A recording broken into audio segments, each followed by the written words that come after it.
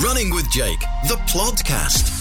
On this episode, I think that's it for me. I just like to have a bit of a challenge. I'm like, I do get bored very easily. I am one of these that can get a little bit bored doing the same thing all the time. So, well, we're not going to keep you much longer. Just to say, we're only a few more minutes. If you can just hang in there, hang in there. Running with Jake, the Plodcast, because every runner needs the occasional plod. And here's your host, Jake Lowe.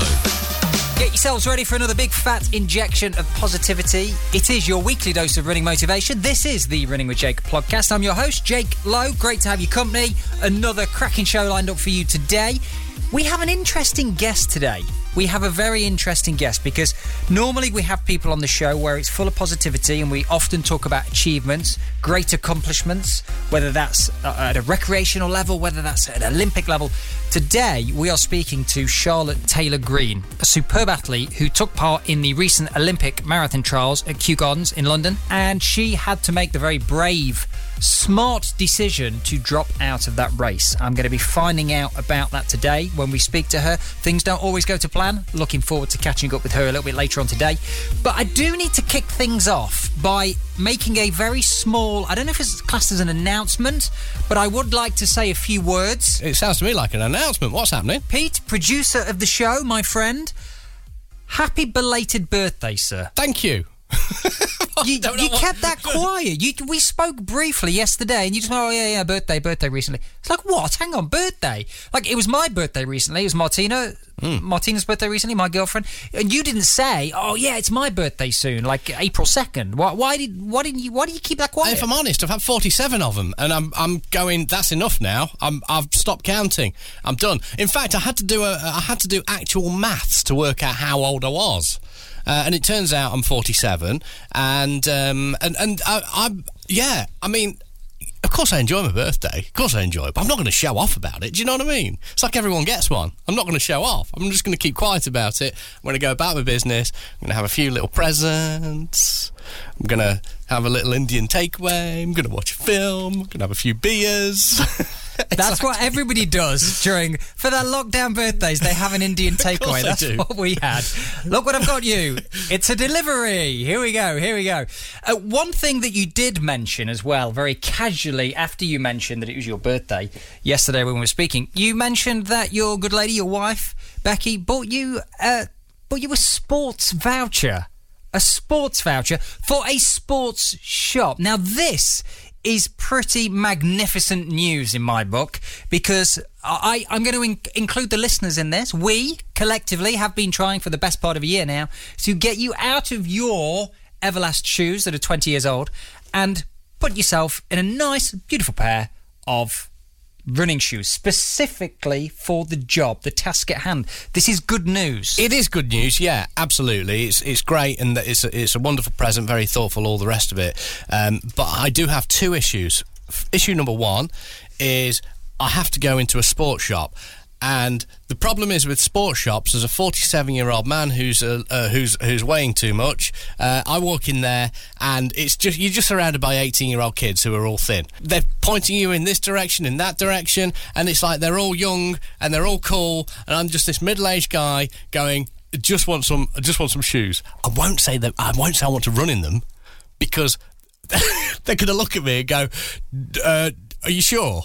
Do you not want some boat shoes? So that's point number one. It's just the concept of going into a sports shop for the first time since Olympus Sports back in 1985 when I bought a badminton racket. So obviously that's the first issue. The second issue is, the nice new running shoes that I will get. They are replacing something that's become part of me. We share a DNA. Myself and the Everlast Jog 2s, they're 20 years old. You think about, what was the oldest pair of shoes, the best pair of shoes you ever had? Think about the best pair of shoes you ever had. And you were pretty bonded to them, right? I bond to most of my shoes. I mean, I've had a lot of shoes. I mean, I a lot of shoes. And in fact, there's like a virtual graveyard on Strava where you can retire your shoes. So although you have to, get rid of them, recycle them, dispose of them, they're never fully gone. That memory is there for life, etched in time on Strava. So you can always kind of reminisce over the great runs that you had. Yeah, but you see, your trainers, you'll wear a great pair of shoes for, 6 months or something like that, and you'll get bonded to them.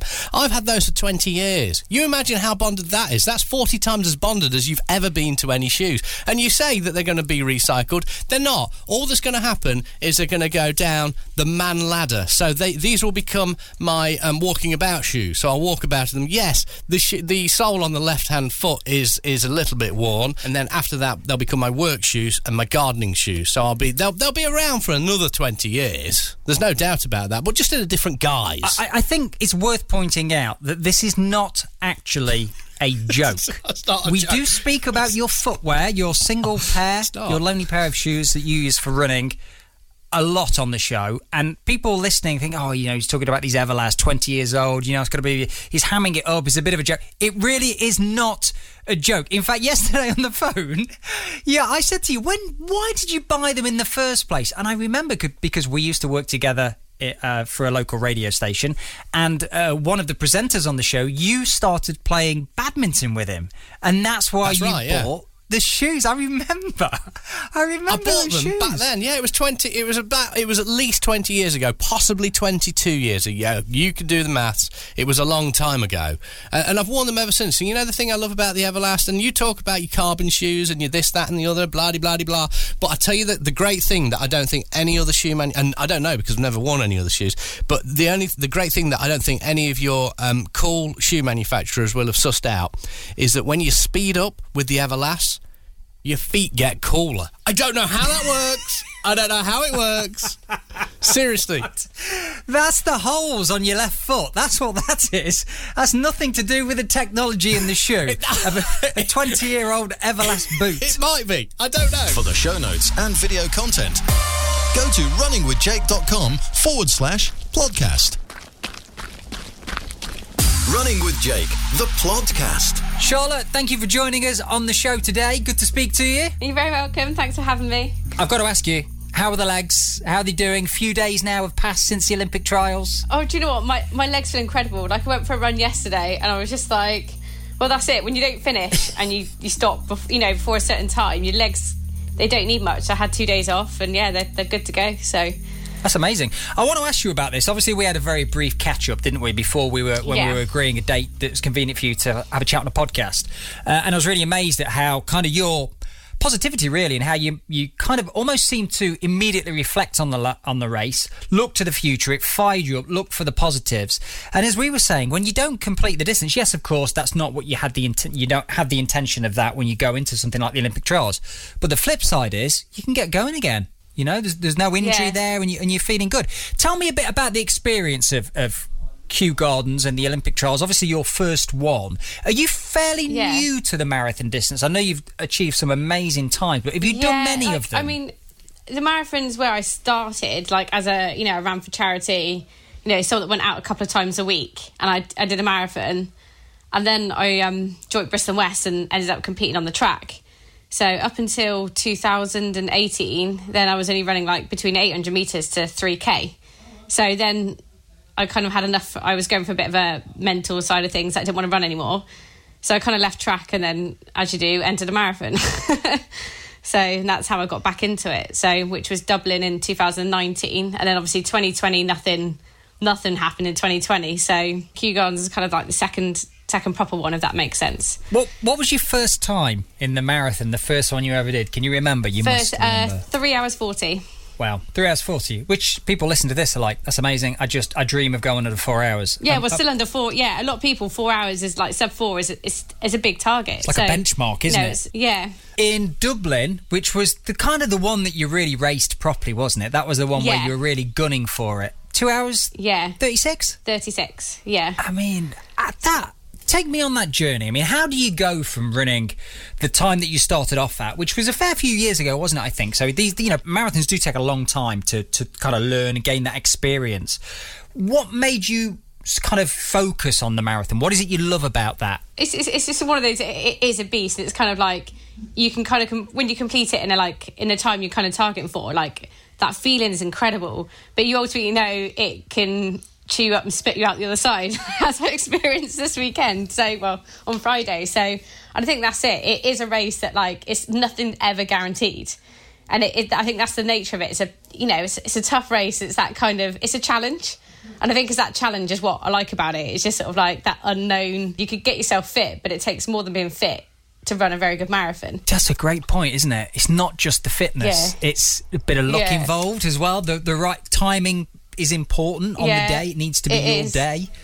Mindset, all that stuff. What I find really interesting, is, and I'm smiling because I've had this chat recently with somebody, a friend of mine, and we were talking about the balance between certainty and uncertainty. So stay with me on this. As runners, we really kind of want to know that, I'm going to achieve this, and if I follow this plan and I'll do this and this will happen, great. That's the certainty. When you have uncertainty, yes, it can bring about kind of feelings of anxiety and what's going to happen, how's it going to go? But actually, with the right amount of uncertainty, that brings excitement because you don't really know how it's going to go. And, this could be my day today, or it might not be. And if it's not, I'll learn from it. How did you deal with the experience of the trials? Because you stopped. When did you pull out of the race? What was the distance? To be honest, I ran up to mile 12. I was running like at a pace. And then I don't know why I carried on. But I think I felt at that point, I was like, I've been invited to the trials. I can't drop out. I've got to finish. And I was actually, for me, I was then dropping to 6:20, 6:30 mile pace. I wasn't tired. I was in that limbo going, do I carry on? Do I stop? And I just kept doing a few laps and I was like, I might feel a bit better. And then I was like, what am I doing? I'm not racing. I'm on my own. And to be honest, I think it was just after 12 when I tried to take another gel and that one comes straight back up. So I was just like, well, I'm not holding my nutrition. There's just no point in finishing because you can do so much damage. I didn't want to get out the other side, run something that I wouldn't be happy with, and really have to recover from it. You got to live to fight another day sometimes, haven't you? Yeah. Which clearly you did. Pick and choose your races, pick and choose your moments, But it was always going to be a gamble going into the trials. I knew on paper how far back I was to most of the other girls. Before you started, before the race, Before I started, yeah. Most of them had done... low 230s, and I was at the other end. And there was a few other girls that should have been closer to me, but none of those girls made the start line. So when I stood on that start line, I was like, okay, wow, this is literally going to be a solo time trial. And I think that didn't help. When you're not feeling well, you're running on your own. You're kind of like, well, this isn't a race. This is not me. I could do this at home on my own in training. So, yeah, it's a whole mix of things, really. Do you think it takes a certain degree of... I'm trying to get into the headspace here. Do you think it takes a certain degree of combination of bravery and intelligence to make the decision to pull out? I mean, this is an event that doesn't come around often. It's the first time, as you say, I've been invited. I can't stop. It's televised. There's not many people in the race, even though you knew going into it on paper you were more towards the back of the field. How did you come to that conclusion? Look, I need to stop. Was it an easy decision to make, or did you find yourself almost fighting yourself in the race to keep going? For about 4 miles, it was 2 laps. I was I was just like, no, don't drop out. And I was literally just trying not to throw up. And I was just like, maybe I'll take it easy for a couple of laps. And if I feel all right, I can start to pick it up. I'm quite good at picking up pace and running negative splits. I was like, it won't be over.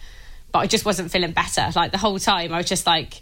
Even every time I took a sip of water, it was just like, no. So I was just like, you felt, because so many people invest in you as well. Everyone wants you to do well. You're doing it more than just for yourself as well a little bit.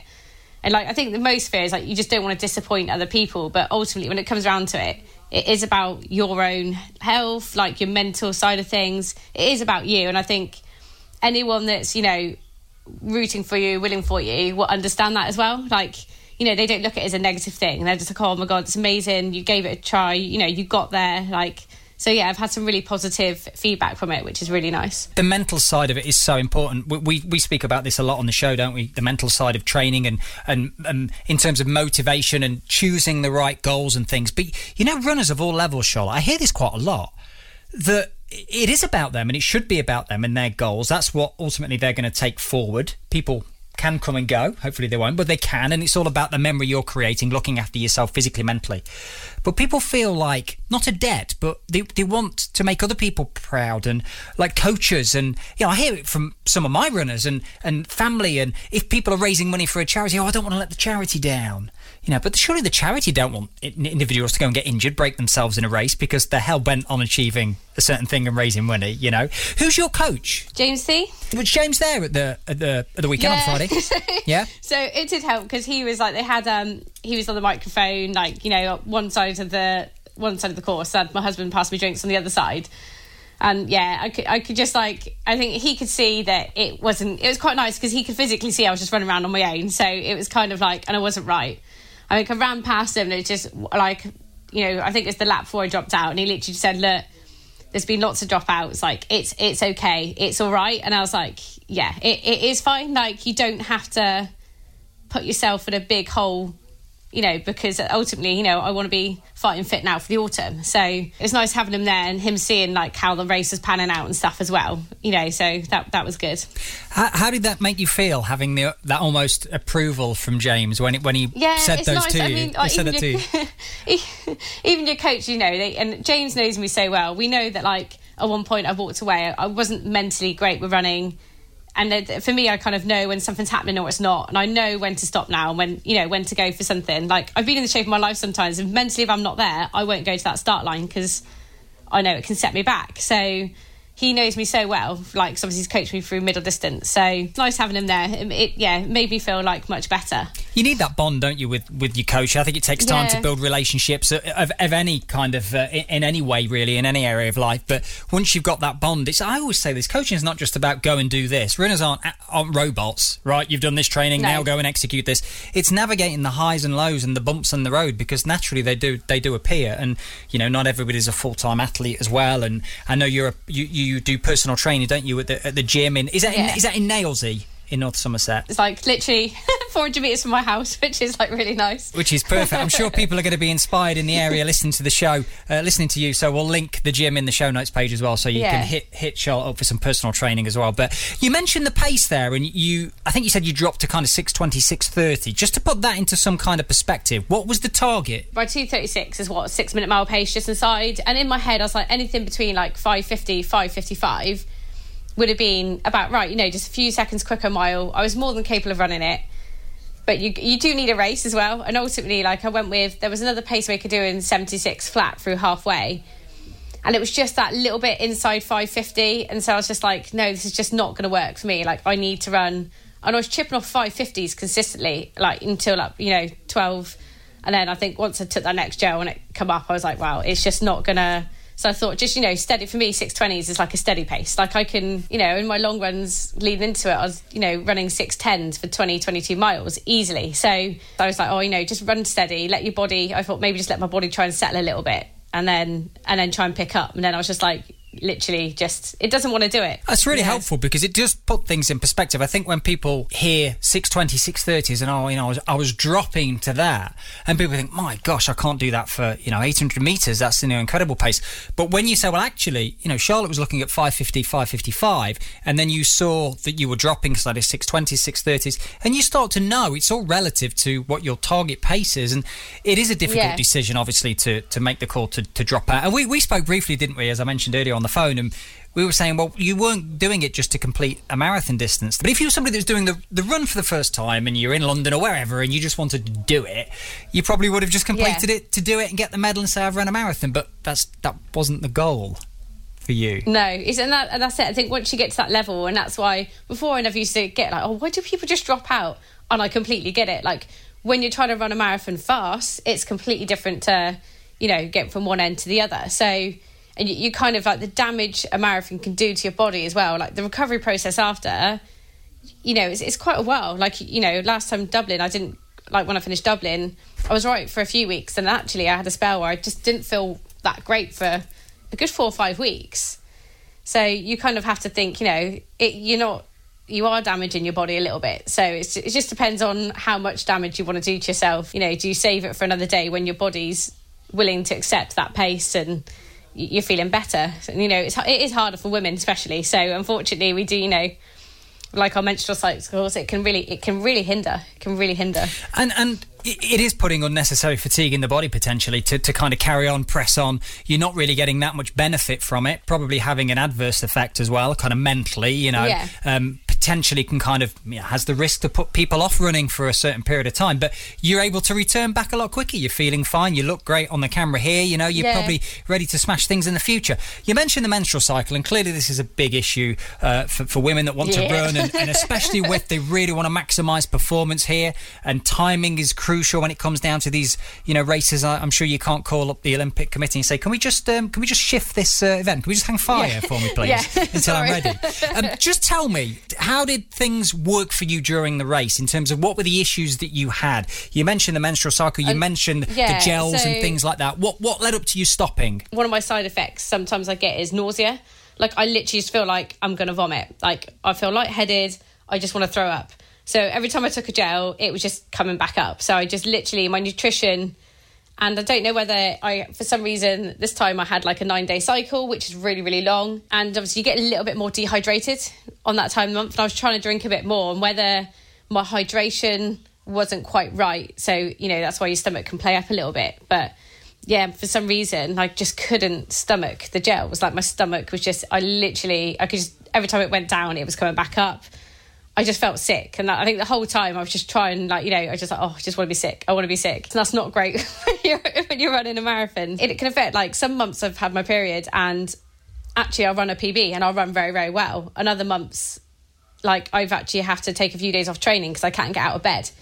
So that's the hardest part as well. Like, it's really unknown, which is why I went to that start line, because I was like, actually, I could have had the race of my life, or it's going to go the other way. So I kind of knew the gamble, but I'm glad I tried, because you just don't know. And was that in your head, or did you manage to park that on the starting line? I kind of got to the point now with my, like, I know my body so well that I try not to think, I just forget about it. I know I'm like on, obviously, but you know, you take it out the window knowing, you know, you've done the training, your body might be fine, you know. So, but I think when you do like sort of anything like 5k, 10k races, like I ran, you know, one of my 10k PBs was, you know, that time of the month, and I did feel absolutely awful for that whole race, but it's only 10k.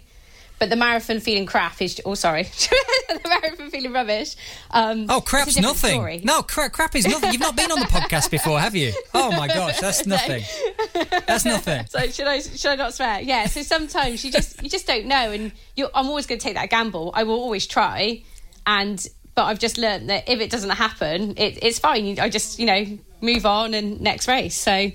Because in training, you can engineer things, can't you? You've got more control over training. Yeah. You have a race, so you can play to your strengths and weaknesses, if you like. You know what I mean? In every sense, in training, you can adjust. But obviously, if a races are on that day, that's the race, and that's what it is. I mean, do you just kind of go, well, there's not a lot I can do here. Let's see how it goes. That's it. I mean, if it was like a 5k or a 10k, do you know what? I'm not feeling great. Actually, I won't go to that start line. There's another 10k next week. Like, it's a little bit different, but the hardest thing about a marathon is you just don't go, oh, do you know what, I'll run another one next week. I mean, I know there's people that do that, but, you know, when you're trying to run a marathon hard, it's physically, it's not possible. So you just kind of have to accept it is what it is. I mean, if, like, you know, you get to a major championship and, you know, for a woman, if you're on your cycle, you would just, like, if you've made the Olympics, you would just finish anyway. You would just probably slow up and run it as, you know, I'm in the Olympics or whatever, I'll just run the best I can. But obviously, when you're chasing times, it's a little bit harder. What are some of the key takeaways then from Kew Gardens, from the trials? What do you think you learned? The things that you feel you can control, whether that's race execution, training, mindset. What kind of leaps out at you next time around in a marathon? It's really hard because like it was just kind of unfortunate, unlucky, if that makes sense. I know, you know, luck. You do need a little bit of luck as well. If I was in that time of the month again, I went to another marathon, I would still start. That's it. I would start, but you just kind of ready to be a bit more flexible. But I think if I'd been in a bit more of a race where, you know, there's people around me, you've got distractions. But I was on my own, so you just, all you think about is what's not going right. It must be so kind of almost a lonely place to be. I mean, I know from doing, you know, kind of local half marathons and, you know, the ones that are on the country lanes where you just find yourself kind of running on your own. There's no spectators. You're like, am I even on the course still, or have I taken a wrong turn here? Where is everybody? You obviously ran Dublin, did very, very well in that marathon distance. Yeah. Is that your proudest moment, Charlotte? Are there other things that kind of stand out for you? Not necessarily in a marathon distance, by the way, but just in your running. Yeah, I mean, like, even like when on the track, you know, I've medalled twice in the British Championships over steeplechase, you know, and that's not everyone's going to get a British Championship medal, which is, you know, that's the same equivalent race but on the roads. So my first 10k was close to 50 minutes. You know, my 5k was about 22, 23 minutes. You know, I wasn't one of these that, you know, even had my first run at inside 20 minutes for a 5k. So I think it's just been years of, you know, staying consistent. You know, we all have injuries and illness, which, you know, you get a few knockbacks, but it's about how you come out of the other side and keep moving forward. How do you get into steeplechase? I'm intrigued how people find this event. Pete, have you seen the steeplechase? Do you know what the steeplechase is, right? Is that not a horse race? I believe it started as a horse event, I believe, historically speaking. I googled it. According to Wikipedia, the event originated in Ireland. They're kind of on horseback going from steeple to steeple, but they had to go through brooks and over obstacles, and then it kind of evolved, and then it became a track event. I'm sure there's a big chunk I've missed out there. To be fair, on the track, it's a tough event. It is a hard event, the steeplechase. So I joined Bristol and West, so like, and they were just like, they were trying to get into like a UK Women's National League, and they didn't have anyone to do a steeplechase, and I just I'm a bit like that. It's like, that looks a bit different. I'll give that a go. And I literally, that was just like, and then like I saw a hurdles coach. He's like, right, run over some hurdles. He's like, you can hurdle. And I was like, this isn't too bad. And literally, that's just literally how I got into it. You know, it was just a little bit of the club were just looking for a steeplechaser. So I can see it now, Pete. Once lockdown's over and I'm back up in the East Midlands with your good self, having pizza and drinking beer, we'll be watching the Winter Olympics, and we'll be like, is that Charlotte skiing? Is that downhill skiing?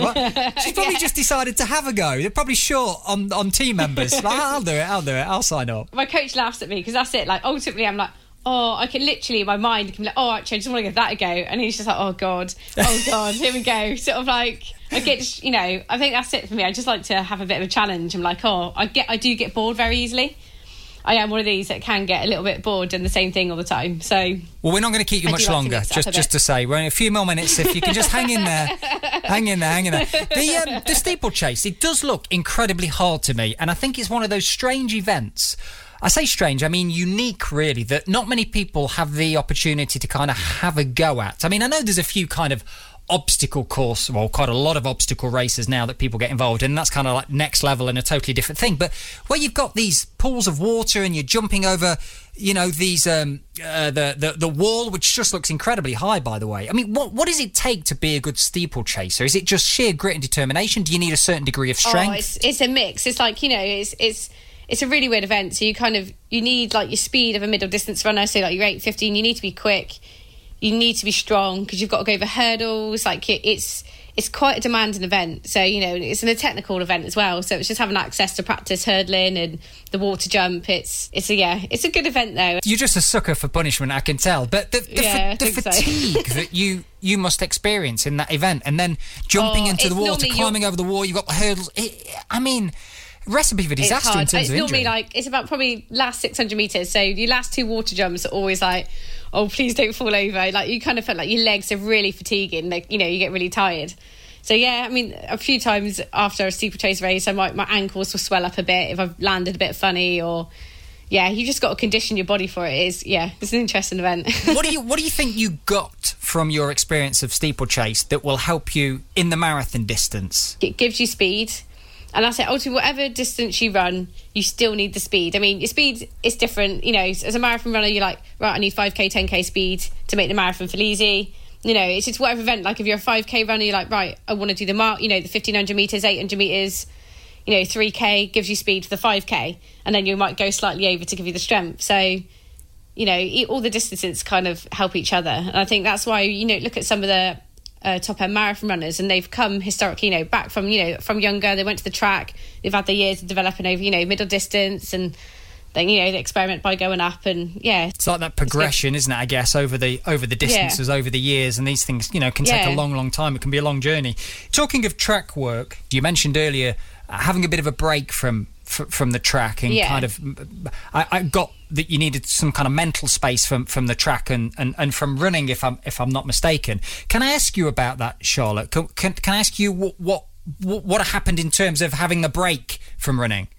I think for me, like, when I first started running, it was just fun. Like, I turn up to races, like, can I win? Can I try? You know, and I never really thought about times or splits and then, like, with the steeplechase, I was chasing the Commonwealth standard for the last commies, and it was getting really hard. Like, I couldn't get in the right race to run times. I just felt stuck on this. It's all I could experience. Like, I was on a merry-go-round and I couldn't get off. I just felt like I was in the same thing year in, year out, and actually, I wasn't really enjoying it. It was kind of like, everyone's like, oh, you're this kind of runner, you need to do this is, you know. I just got myself in a bit of a mental state. I think I went from being like a really average, you know, runner, like, no, you know, I haven't come from like one of these, you know, juniors coming up through, but I caught up with people very quickly. And, you know, I was medaling in the national champs with only a couple of years running under my belt, and I think the development in my pace and my mental side was just so different. So I really struggled with that kind of that top end bubble. It's very different. It's you know, you've got to be ready for it. It's not quite the same as, you know, you turn up to a park run. It's not quite as friendly. It's not, you know, it is a little bit different. And I think, I struggle with that when you like work and stuff, and then, you know, you turn up and you can't get in races, and you see other people like swanning off all over the country all year. You know, they've got agents or can get in a race and they run a time. It's just, I think for me, it just didn't suit me mentally. Like, I'm a bit more of a free spirit. I do like to be like, oh, actually, I'd like to just go do that and train for it and go do it. And, you know, I love running PBs. And you know, you like always want to be a little bit better.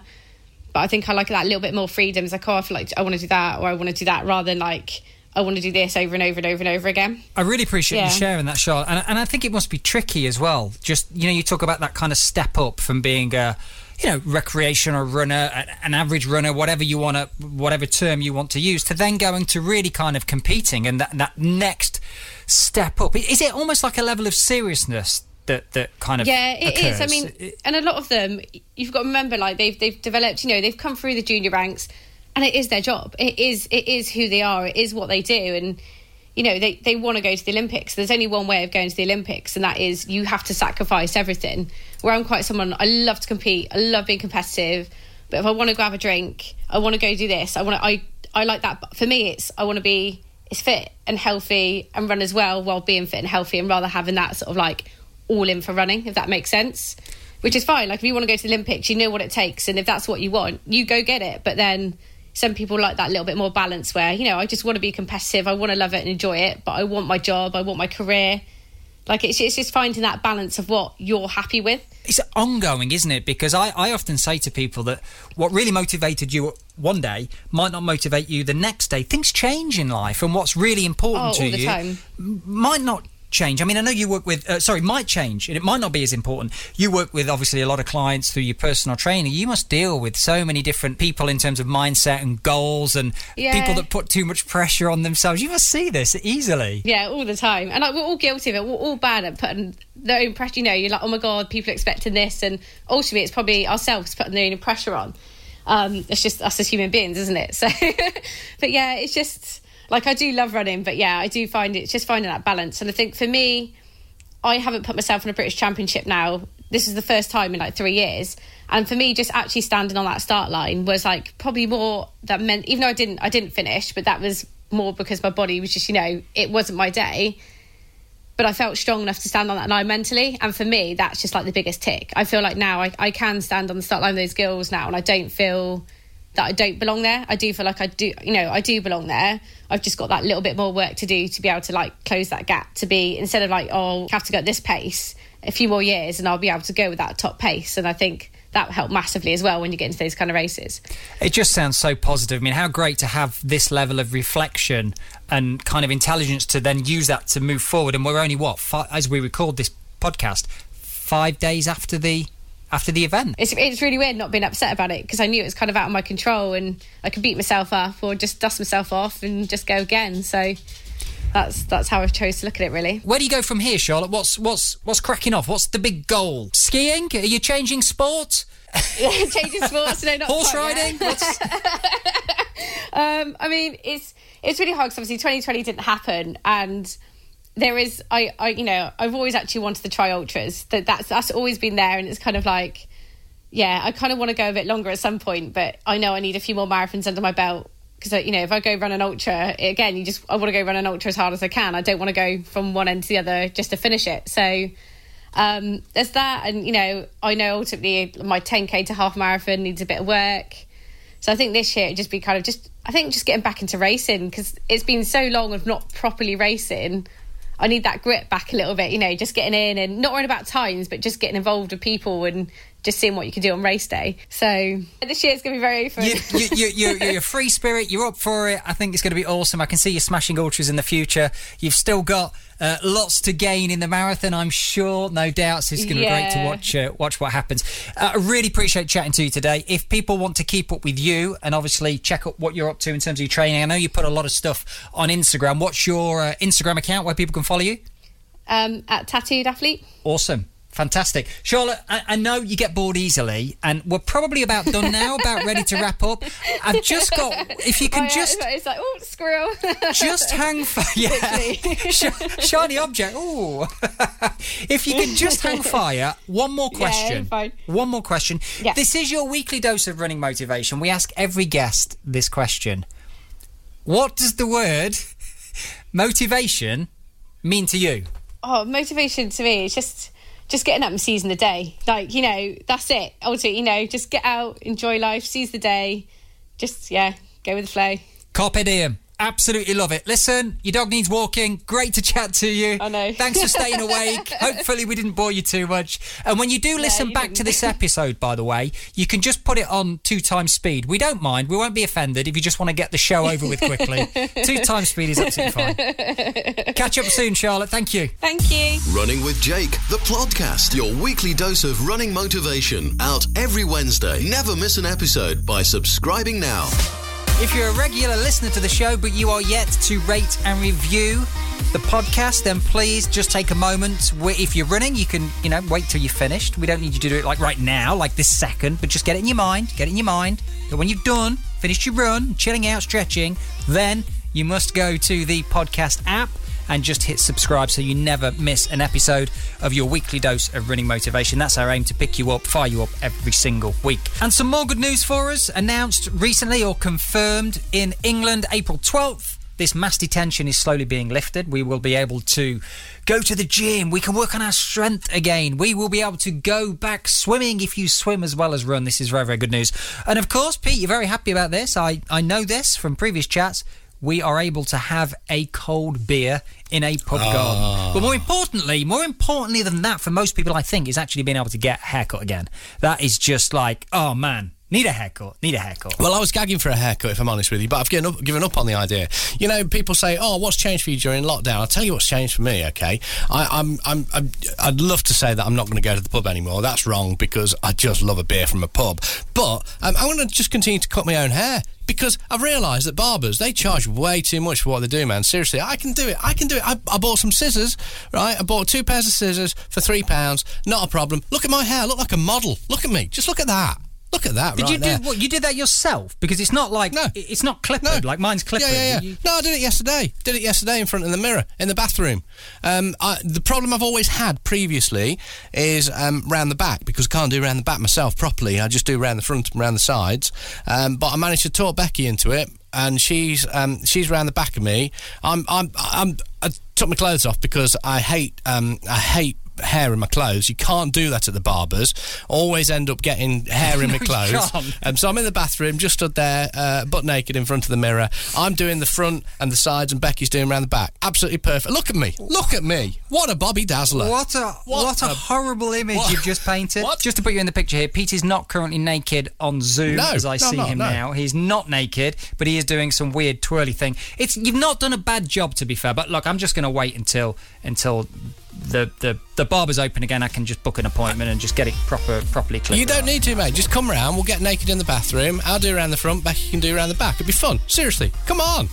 Let's do it. Yeah, I'm not going to do that, if that's okay with you. I'm going to shelve that idea. You do come up with some great ideas. That is not one of them. Oh. Moving swiftly on, it's time for hashtag Ask Jake. Let's take another one of your questions. Today's question comes from Sarah, who would like some advice on how she can feel better at the start of her run. It often takes her 2 or 3 miles before things start to loosen up and she starts to feel good. And she wants to know if I have any advice. Well, there's something that I believe strongly in, Sarah, that I apply in my own runs, and I also advise a lot of my runners do, and that is to head out for a brisk walk before you actually run. Now, yes, this can be difficult in terms of fitting it in, making time for it. We've all got busy lives. But just by simply heading out from home in one direction, if you're running from home, of course, walking for 3 minutes in one direction, turning around and walking briskly back for 3 minutes, so it's only 6 minutes, then you can, because you're back at home, you can ditch a jacket or a top or a hoodie or whatever you're wearing to keep warm. You've got your running kit on underneath, obviously, and then you can crack on with your run. And I believe that will help you to feel a lot better. It certainly works for me, especially at the moment, because so many of us are working from home, we're desk bound, we're effectively cold, our muscles, joints, ligaments. So by the time we get out there and start to run, it can just take 2 or 3 miles for things to kind of loosen up. So by having a short but brisk walk beforehand, that can just speed up that process. Give it a go, and of course, don't forget to let me know how you get on. If you've got a question, it's hashtag Ask Jake, or you can drop us an email at plodcast@runningwithjake.com. Can you stop clearing your throat and pointing at me? I know. Sorry, no. I know I need to speak. Oh, yeah, sorry. I know you're the producer of the show. Just go. Just pointing at me. Go now. Speak now. It's the end of the show. It is the end of the show. That brings us to a close. Another episode of the Running with Jake podcast. We will be back here next Wednesday. That's Wednesday with a W. Get the date in your diary. That's when we release a full episode of the podcast. You can also listen to the quick hits, which is audio taken from my Facebook Lives. If you want to catch up on those, then just search the podcast app on your mobile phone. Have a great week of training. I'm off now to book a haircut. Not get naked with Pete in the bathroom. I'm definitely not going to do that. I'm going to book a traditional appointment with a barber. Yes, I am. Goodbye. It'll be fun. Oh, and one more thing.